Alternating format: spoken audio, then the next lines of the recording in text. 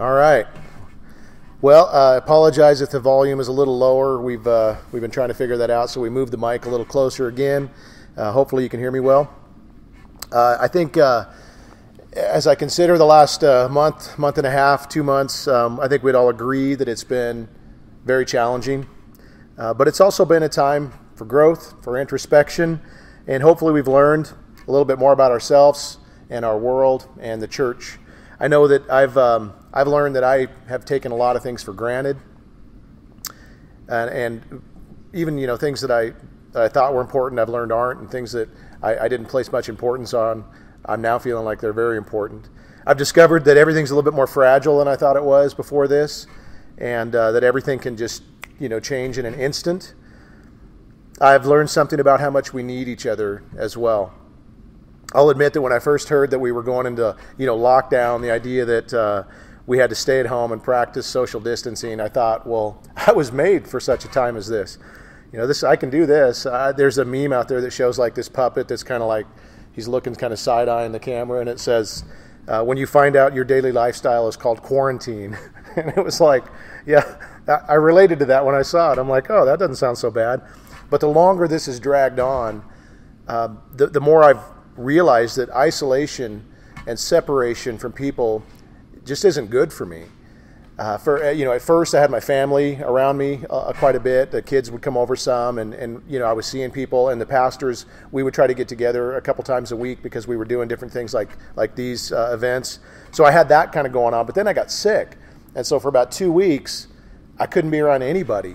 Even my wife moved out of my room. That whole in sickness and in health thing, I guess, no, I just kidding. The symptoms were bad. It was the right thing to do, and we're back together now. So everything's okay. But it was weird to just all of a sudden go from, a few people to no people, and I didn't like it. So I've learned anew how much I desperately need fellowship and interaction with people, and especially God's people. And this shouldn't be a surprise because this whole idea of community has been built into us. It's something that, as our Creator made us, He stamped this into us. He imprinted this desire for community into us because our Creator existed in community for all eternity. The Father, the Son, and the Holy Spirit have always enjoyed relationship like this, always enjoyed communication and unity throughout time. And through Christ, we've been invited into that community. We will thrive when we're in that community, and we will wither when we're not. And some of you are feeling this right now. I thought of a metaphor. The church is often compared to a body.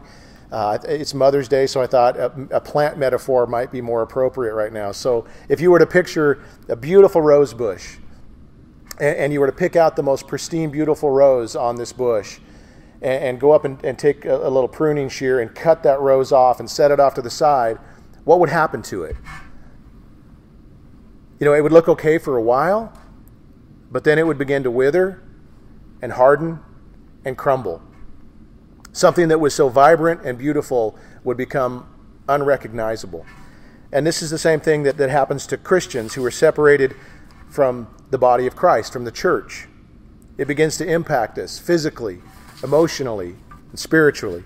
So I hope to encourage us this morning to be more grateful for the family of God. We've been adopted into this crazy family called the church through Christ. Admittedly, it's a weird family, a little bit of everything kind of mixed together, but it's a beautiful family. And they say that absence makes the heart grow fonder. My prayer is that when we do get to be together again, we will value this more, we will appreciate it more, and that we will even invest in it more than we did before. So there's two passages we're going to be looking at this morning. Both of them are found in the book of Hebrews. The first one is Hebrews chapter 3, and the second one is going to be Hebrews chapter 10. And I'm going to look at Hebrews 3, 12 through 14 first. That says this: "Take care, brothers, lest there be in any of you an evil, unbelieving heart, leading you to fall away from the living God. But exhort one another every day, as long as it is called today, that none of you may be hardened by the deceitfulness of sin. For we share in Christ, if indeed we hold our original confidence firm to the end." And then the other passage is going to be Hebrews 10, verses 23 through 25. And it says this: "Let us hold fast the confession of our hope without wavering, for he who promised is faithful. And let us consider how to stir one another to love and good works, not neglecting to meet together, as is the habit of some, but encouraging one another, and all the more as you see the day drawing near." Within these passages, we see warnings about falling away from God through unbelief, about our hearts becoming dry and hardened by sin, and about us wavering in our faith. And this is one of the dangers that happens when we get out of fellowship with one another as Christians. Things like this begin to happen. And I've seen this over and over again. You've probably seen it too within the church. You've got somebody who's plugged into the church, who's showing up at everything, who's just doing well in their walk with God. And then all of a sudden, something pulls them away. It may be a job, it may be a relocation, it may be a habit, it may be a person. Something pulls them away, and all of a sudden, they're just gone. Everything kind of just changes. It's kind of like if you've ever been to a river with a really rapid current, and you drop something in it, all of a sudden it's miles downstream and you don't even know what happened. It just happens so fast. And some of you right now are feeling the impact of being away from your brothers and sisters in Christ. And maybe it's pulling you into thoughts and patterns that you know aren't good for you. So how do we safeguard ourselves from getting pulled away? Where do we go to saturate ourselves in truth, so that our faith gets strengthened and our hearts get refreshed and our soul gets encouraged? And the answer to that is that we go to God's Word, and we go to people of God's Word. We get around people that follow God's Word, that live out God's Word. That's what we need. There's something about being alone that just doesn't bring out the best in us. And the more I'm alone, the more self-focused I get, the more self-indulgent I get. You start to justify things in weird ways. So the best thing that I can do is to get my eyes off of self, off of my problems, off of my plight, off of my rights, the things that I think I deserve, and I start focusing on the needs of others. There's something about being around other Christians that rejuvenates me. It motivates me. It inspires me. It recalibrates me in this weird way. When I get around a couple that has stayed married through thick and thin, it does something for me. When I see young people committed to Christ, following Him, even when it's not popular for them to do so, it does something for me. When I see somebody gaining victory over sin, and I watch their lives being transformed, motivates me. When I see somebody dealing with chronic pain, and yet they praise God, it gives me perspective. Even looking at some of the news stories of what's happening to Christians in other countries right now. I just watched a video of a church in China. The police came in and just started pulling people out and arresting them. And it gives me perspective. Perspective is something we need sometimes. I've had times in my life where I got so focused in on my own things that I started to feel sorry for myself. I started to think, oh, look at my plight, look at, my job, my whatever it is. And I started just to focus on that. And somebody once encouraged me, hey, why don't you take just a giant, huge step back? Get like a bird's eye view of what's really going on in your life right now. Where do you live? What's your life like in comparison to other Christians throughout time? And it's so easy to, get the wrong perspective until we take a step back. I mean, the other night, Joy and I were sitting out on the deck. It was about 70-some degrees outside. There was a cool breeze blowing. We're just looking at this view of the river across the street from us, and we just said, can you believe this is where we get to live? This is, we're quarantined, we're isolated, and yet look at what we have. God has been so good to us. As His children, He will continue to be good to us. And so we need to think on those things. We need to think about what He's done for us, how good He's been to us, what He has in store for us, so that we're people who are full of gratitude and full of hope. And then we need to do this thing where we remind each other as Christians about this truth.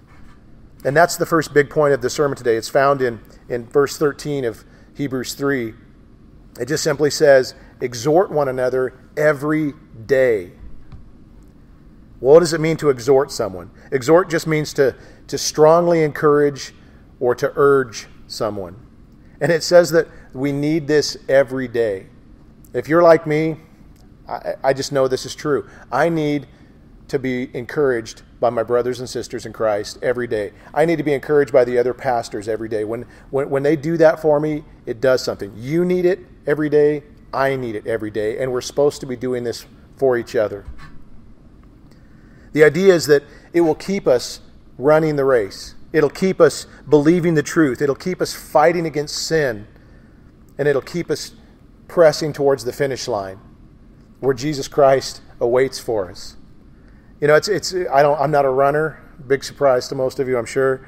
But when you're in a race, the idea that you'll begin to get weary and depleted and you'll want to give in or give up just seems natural. And so the idea of having a couple of brothers or sisters run up alongside of you to motivate you with their words, to encourage you with maybe some spiritual Gatorade or whatever it is, to maybe grab your arms for a while and just run with you, that's kind of the picture here. We need this from each other. We need this daily encouragement. But what is it that we're supposed to exhort each other to? And we see that in Hebrews 24, which is the next big point of the sermon here, is let us consider how to stir one another to love and to good works. That phrase, stir up, literally means to provoke. And this is something I was always good at as a kid. I don't think this is something I should brag about. I had a little brother, and man, did I provoke him. I thought it was like, that's what I was put on earth to do, is just to provoke him. Now, unfortunately, I wasn't provoking him to love and good works. I was provoking him to something much different than that. But I think we all understand this idea of provoking people. Stirring people up is easy to do. I see people getting stirred up over all kinds of things today, but not so much love and good works. I see people getting stirred up to fear and to frustration and to anger and to rebellion and things like this. The church is called to stir each other up to love and to good works. Wouldn't it be great to see more Christians involved in that kind of provocation? That would point people to Christ. Remember that old song, the Christian song we used to sing, "They'll know we are Christians by our love"? That came to mind as I was writing this. And Jesus said as much in Matthew 5. He talks about this opportunity that we will have as his children to be distinct in this world, different from everything else that we see. And right now, we need this. Christians need to be seen differently. In Matthew 5, he said, "You are the salt of the earth." Salt is one of those things that you know if it's there and you know if it's not there. It's such a distinct thing. It's unmistakable when you taste it. Christians are supposed to be the salt of the world, salt of the earth. And he also goes on to say you're supposed to be the light of the world. And again, there's no mistaking when light enters something. When there's no light, you know it. When there is light, you know it. And he goes on to say this, "Let your light shine before others so that they may see your good works and give glory to your Father who is in heaven." I see right now frustration. I see a lot of Christians right now that are talking and thinking along the lines of individual rights and constitutional rights. And I get it. I like those things. I like the idea of those things very much. But I want to point out something, that those things, those rights, those ideals that we think of, sometimes that those are Christian rights. And they're not. Those are things that could be taken away from us. Those are things that could disappear. I hope they don't, but the truth is that we see it right now in many other countries where Christians know nothing of rights. If you were to talk to a Chinese Christian or a North Korean Christian about their rights, they would look at you and go, "What are you talking about? I don't have those." So maybe we need to start thinking a little bit differently about these so-called rights that we have and how we're supposed to view these things that are going on right now. And the perfect example of this is always our Lord Jesus Christ. When you think about what it says in Philippians 2 about our Lord, did he have rights? Yeah. He had what we call God rights or throne room rights. Those rights trump every other right that exists. And what did he do with them? It says that he didn't consider equality with God something to be taken hold of. But he said, you know what? I'm going to take these rights that I do have and I'm going to set them aside. Why? For the good of others. I'm going to set my rights aside so that sinners can be saved. That's who Christ is. That's what he's done for us. He said, I'm going to put your needs ahead of my own. And isn't that the mark of a Christian? Isn't that how we should come across as this humble group of loving people? We have an opportunity right now to be marked by love and good works in this world, which will look like salt and light compared to everything else that's going on. So the next time you think about some of the inconveniences that we have right now, something as simple as putting a mask on, right? I don't want to wear a mask. I'll look silly in a mask, and I got pride, and I don't want to do it at all. But you know what? I can think of it in two ways. I can think of, you know what? I have rights. I don't have to wear this thing. Who do they think they are? Or I can say, you know what? I'm going to love my neighbor. I'm going to love my neighbor right now, and I'm going to think of them before myself. Which way do we want to go? Do we have the mind of Christ? Are we willing to put other people's needs before our own? Are we going out into this world as hope dispensers? It's kind of a weird way to think about it. We can be depositing hope everywhere we go right now. Are we setting an example for other Christians to look at and to follow? The next time you're tempted to complain, and I am tempted to complain all day long, instead of complaining, take a big step back. Do that perspective thing I talked about and thank God instead. We have so much to be grateful for and thankful for as Christians. We have been saved. A Savior came for us, took our place on the cross so that we will have an eternal future with him. Forgiven. We have life. We have everything in Christ. So the next time you're tempted to complain, step back and thank God instead. The next time you're tempted to put down a leader, put them down on your prayer list instead. Pray for these people. I can't imagine what it would be like to have their job right now. No matter what they do, somebody's going to be mad. It's going to be wrong. Pray for these people.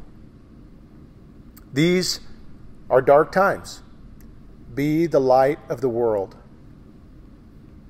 Not just individually, but collectively. One light's pretty cool and distinct, but 200 lights together, that's like a beacon of hope, and that's what the church is called to be in the community. We're going to have more and more opportunity as freedoms start to come back and as things have to go out into the community and be hope, to be light, to do good for people, to love people. And we need to find creative ways as a church to do this. Well, the third big point of the sermon today is found in Hebrews 25, and that's this idea that together we're better. It says we must not neglect gathering together. Neglect is an interesting word. When I think of the word neglect, I think of like a neglected animal or a neglected child, something along those lines. And yet, this is kind of the word that's been used here. It's a thought-provoking way to think about what happens when we isolate away from the people of God. You're neglecting others, and you're being neglected at the same time when we don't gather together as the church. To go back to that picture of us running the race, it would be like if you saw one of your brothers or sisters in Christ who were trying to run the race and they were laboring and they were struggling and they were having a hard time just moving forward. Maybe they've even fallen down. And rather than come alongside of them to help them, you just kind of ignore them and go your own way. That would be the idea. We can't do that. We need to be together in this thing. If we're going to exhort each other daily, and if we're going to spur each other on to love and good works, it stands to reason that we need to be intimately invested in each other's lives. And this goes back to the idea of community that I started with. We were built for this community, this innate need for it. It's good for us, and we will thrive within it. And according to Hebrews, what it says is that we're going to need to do this all the more as we see the day approaching. Well, what is that talking about? What is this day that they're referring to? The day refers to the day of the Lord, or Christ's return. The day is the finish line. It's the end of the race. And it says as that day draws nearer, the need for us to exhort each other every day, the need for us to encourage each other to love and good works, and the need for us to gather together is increasing. The closer we get to that day, the more we're going to need to do these things. Why? Most likely because things are going to get harder for us as Christians. The closer we get to that day, if you've studied Revelation, like we just looked at it recently, we see that it's going to get harder for Christians as that day approaches. Persecution is going to increase. Rights are going to decrease. Falling away is going to increase. And that's part of the goal in both of these passages we looked at in Hebrews, as far as why we're to do these things, why we encourage, why we gather, why we exhort. It's so that we do two things. One, we cause each other to hold fast to our original confidence, and so that we hold fast to our confession of hope firmly to the end. That's why we need to do this. That's why we need each other in this. You know, it's easy to have faith and hope when everything's going well. It's much more difficult to have hope and faith when things get hard. And that's the question for you right now, is as things have gotten harder, what are you hoping in? What are you holding fast to? What is your confidence in? Is it in Christ, or is it in something else? If it's in something else, you're going to have a hard time holding fast. You're going to have a hard time holding firmly, because it can be taken out of your hands in an instant.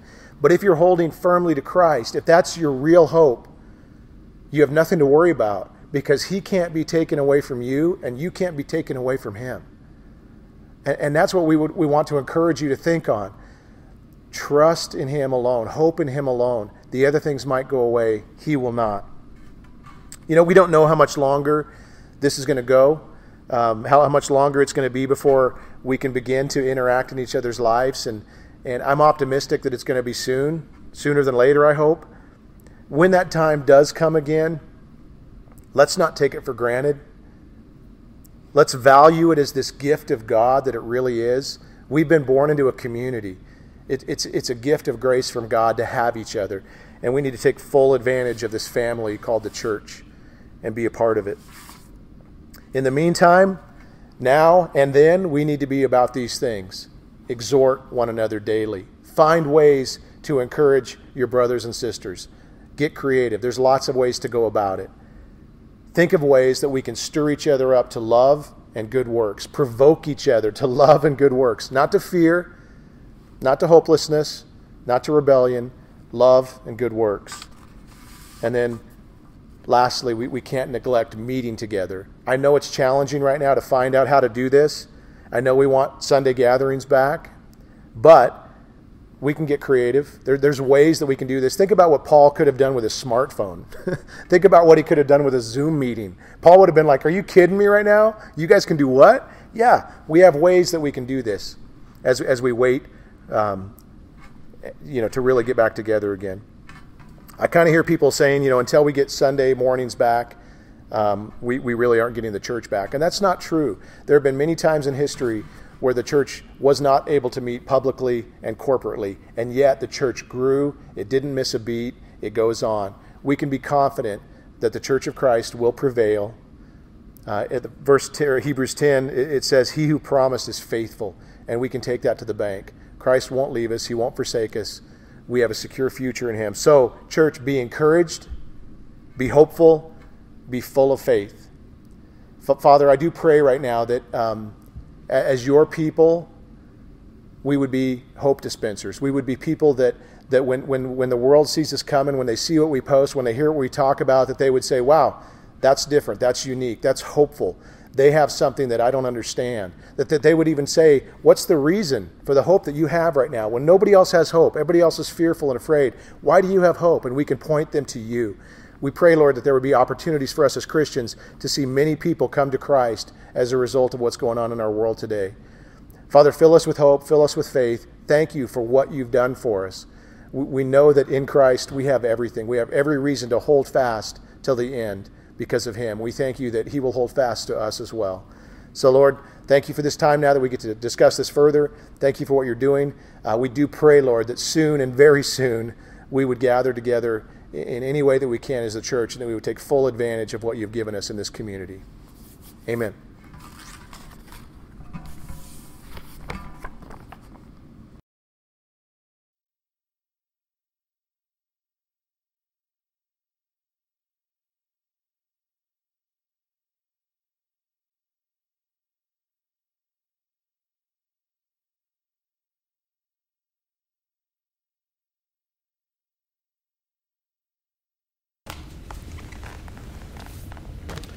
There, we're rolling. We're back. We're back. Yeah. Good word. Very good. Thank you. Any questions that you guys have or anything like that, we'll be trying to find those on here, and in the meanwhile, we'll just probably discuss a little more. So, yeah, I know a lot of you guys have had questions too about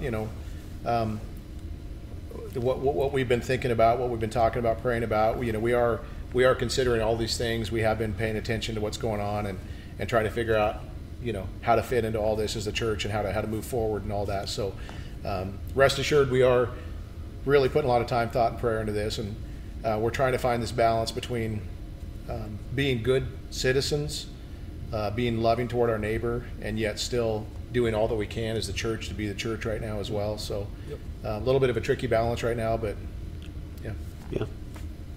One thing that I was thinking today while you were preaching, Brent, was just this idea of our rights, right? And as Americans, like we like our rights. Yeah. We fought to have the rights that we have. People have given their lives so that we could have a First Amendment that says that we can freely gather, and those rights are important. And thankful that we live in a country that has those. Like, not every country has these kind of rights.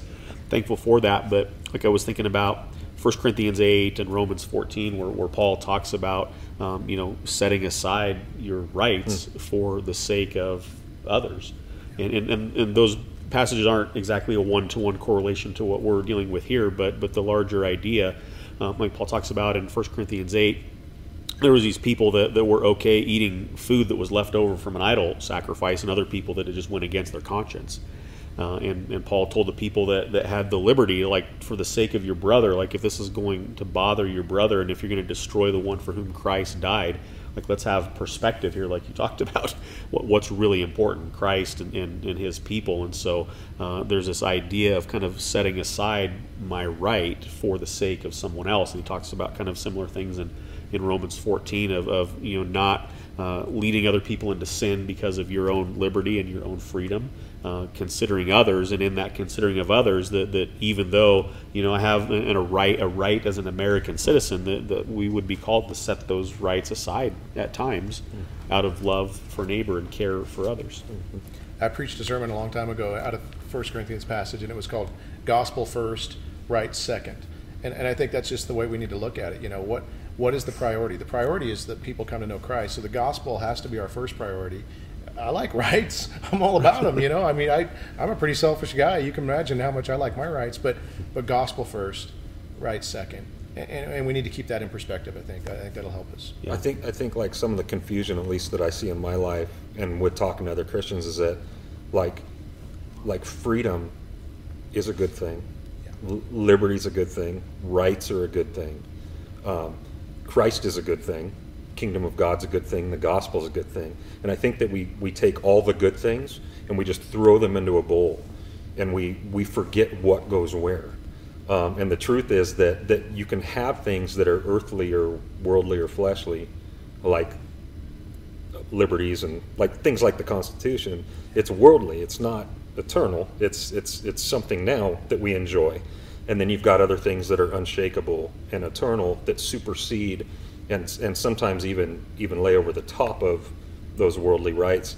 And so I think that's where we need to be, like, discerning and careful in times like these, is knowing these good things from these good things. Yeah, and these good things trump these good things. Yeah, we pulled those into this. We just throw it all in a bowl. We don't separate them out. And the reason that and again, I don't want these to be taken away at all.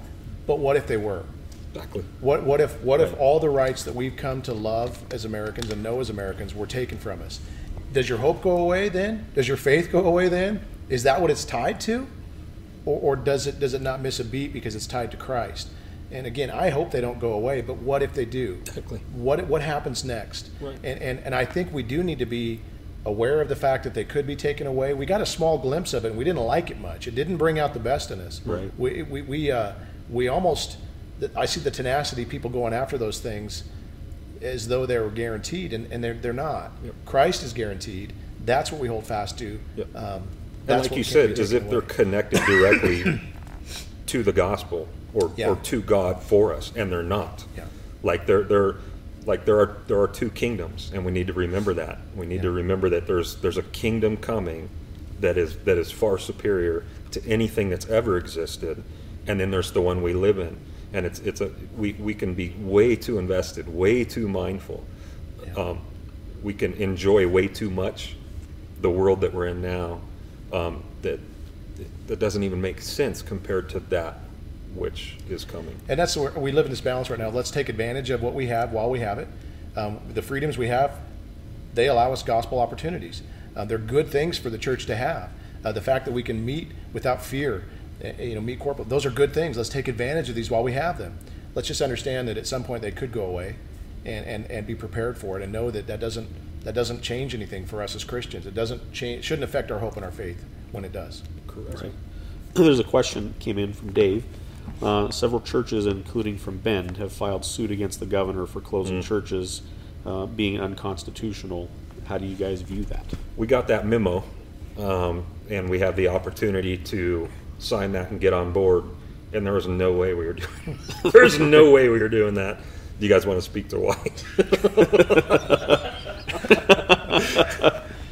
It's a hard one because I understand the desire for churches to be able to meet again. I want it a lot, and yet I don't know.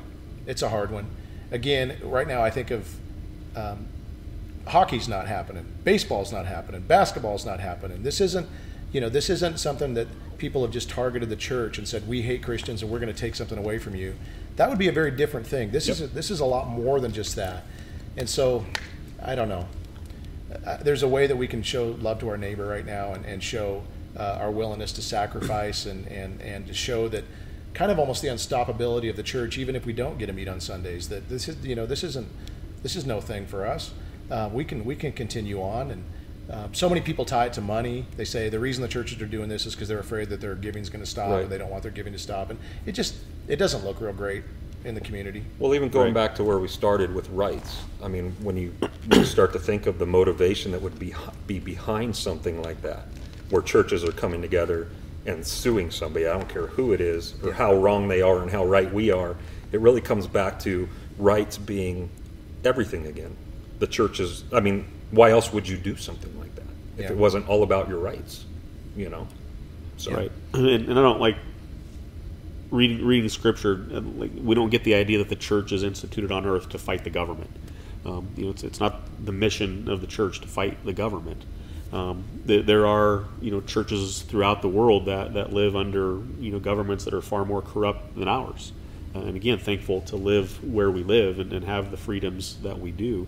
But as Brent talked about today, like there's a bigger picture than fighting the government for our right to freely gather, that we would encourage one another. I think we mentioned on Wednesday, like the gospel is still true and the Great Commission is still in effect and the Great Commandment is still, like those things are all still the mission and the role of the church, more so than fighting the government. And it seems like the impetus of this thing is more about picking a fight more than anything else, and that's at least in part why we didn't want to sign on to that. Yeah.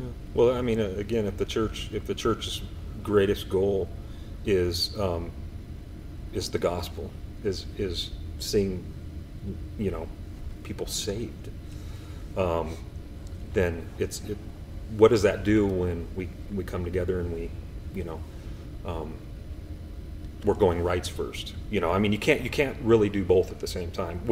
I was embarrassed when I saw that. I mean, just to be honest, when I saw that come down, it's like, oh, here's the church, and we're going to get lumped into that, even if we don't participate in it, because we're part of the church and we're Christians. And to see Christians go after anybody like that, like on that level, again, it's about rights, and it's not about what people looking on who desperately need Jesus see. We're actually sending a pretty bad message if we do, even if we have the right to do it, or we're right in doing it. Yeah, the comments that came, I mean, I shouldn't have looked at them. I don't know why. Don't look at the comments, but the comments were brutal, man. Yeah, same thing. They viewed us as being just like selfish, spoiled. Exactly. Jerks. I did too when I saw it. And it was hard. Yeah. I do want to point out there's a difference, though, between if there came a point where everybody got to meet and the government came through and said, but the church can't. Yep. That's different. That's different, and when that time comes, we're going to meet. Well, we're going to find a way to still do what we need to do. And that doesn't mean we sue people. We don't sue people. We don't, and it may mean we get arrested. It may mean we get persecuted. I mean, the Christians in China right now are told they can't meet in a home. Yep. You know what they're doing? They're meeting in homes. Yep. And the church in Paul's day, they were told You know, they can't meet. They found ways to meet. They met in Yeah. tunnels. They met underground. We will, you know, again, when what they're asking us to do goes against what we know Scripture tells us plainly to do, Yep. there'll be a different thing here. So Right. it's And not that's like the we're just question laying down. Yeah, and that's the question that a lot of Christians need answered is, like, when is it okay to fight? You know, I've kind of heard that. You know, like, when is it okay to be disobedient and to go against the powers and the authorities? And it's exactly what Brent said, which this is not. What we're going through right now is not that. So.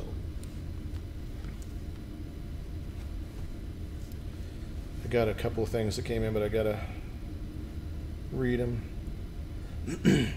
It says things get approved for 25 people or less, and we are within the regulations. Will youth group be able to start?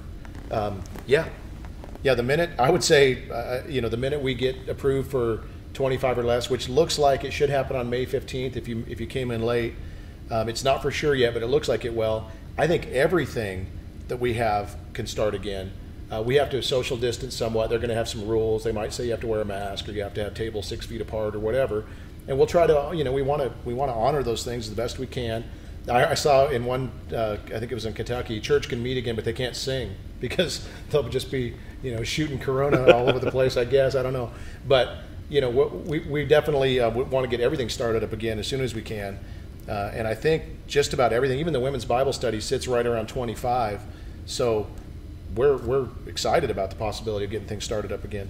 Mm-hmm. I got a question here. Paul appealed to Caesar as a Roman citizen, and he told the Roman soldiers that he was a Roman citizen when being beaten without due process. Was he wrong in exerting his rights?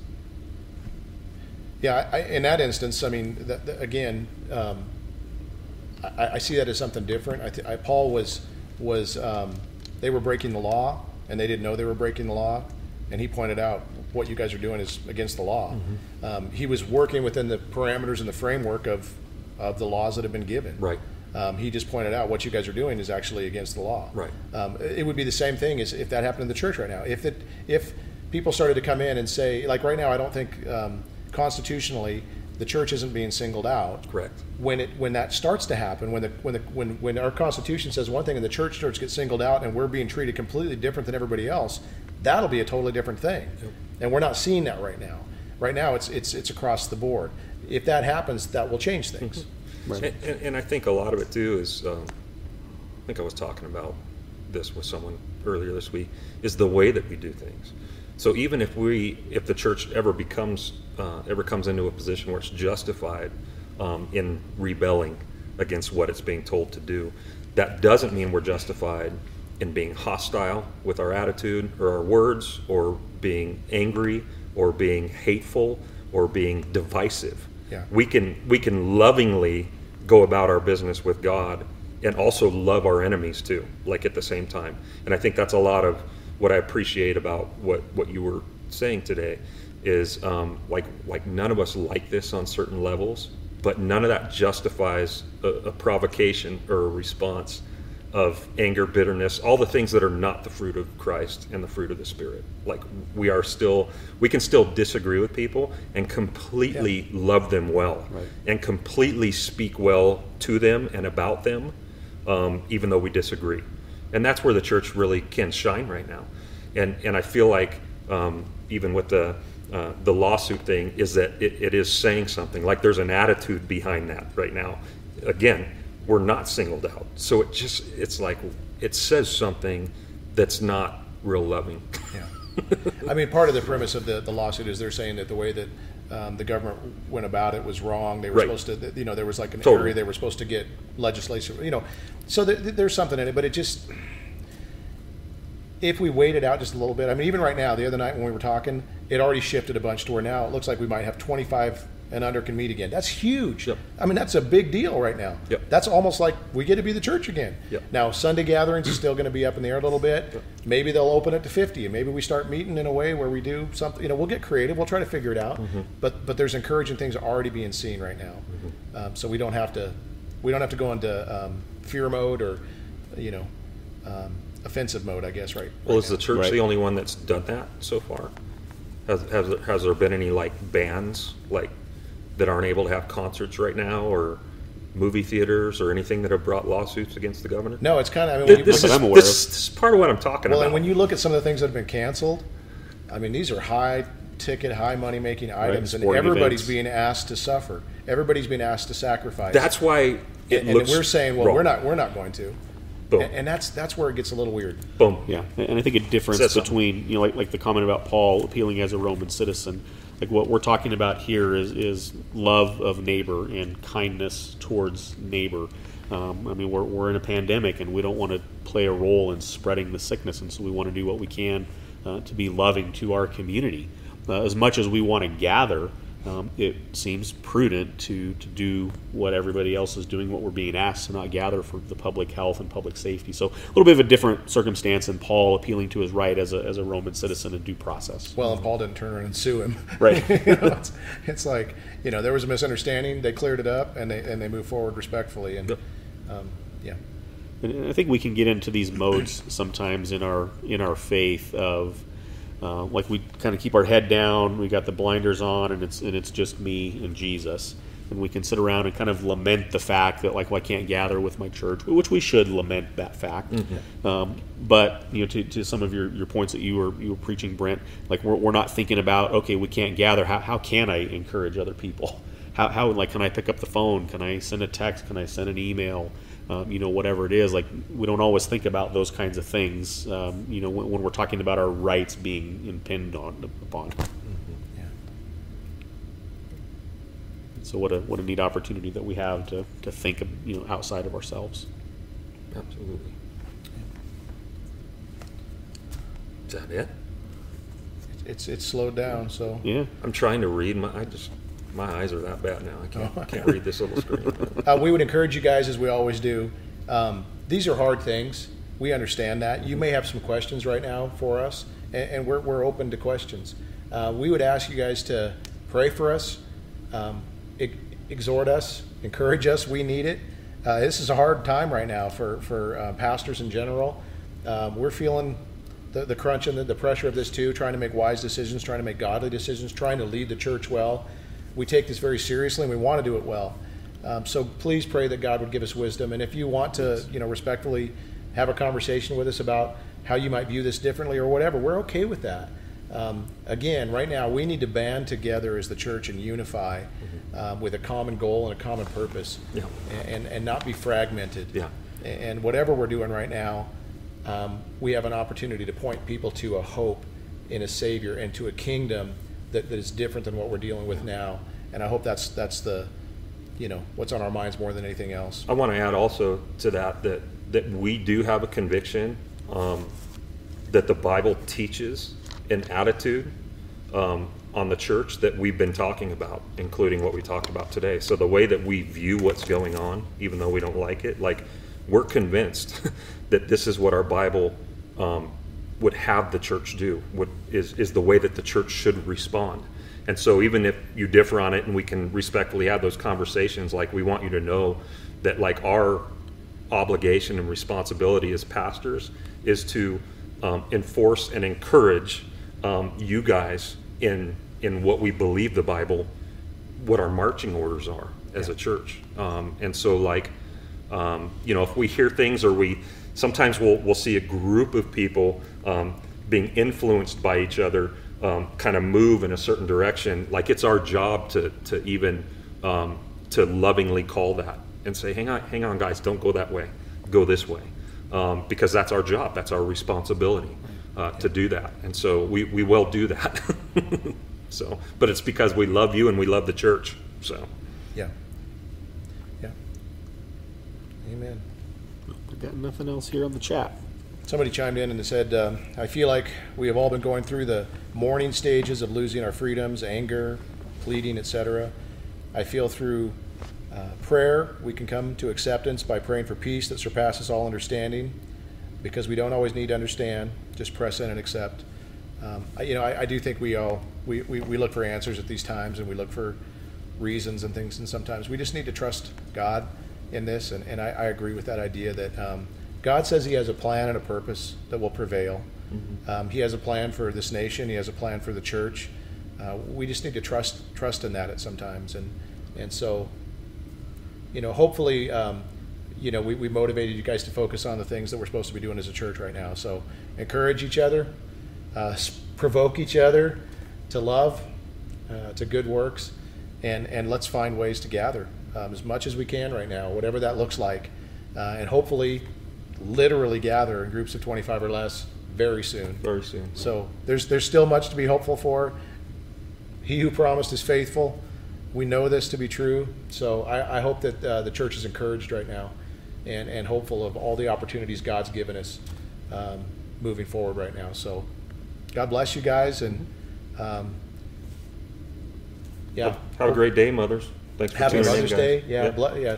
Love your moms, honor your moms, and we'll I guess see you guys very soon. Wednesday. We should end in prayer, I guess. We should end in prayer. Yeah.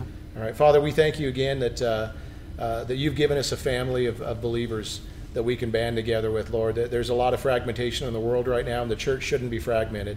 So bind us together in the unity of Christ, in a common purpose right now, Lord. Help us to understand that there's the gospel is our priority right now more than anything else, sharing the person and work of Christ with those out in the world who have no hope and who have no future with you. We pray that would be what we're about, that you would give us unique opportunities as the church right now to be salt and light in our own community and in the world, and that you'd give us wisdom, Lord, on how to navigate these difficult times in a way that honors you, that brings glory to your name, and that it magnifies Jesus Christ in everything we ask. And we pray for this in Christ's name. Amen. Amen. Amen. All right. Blessings, guys. Have a great day. Have a good day.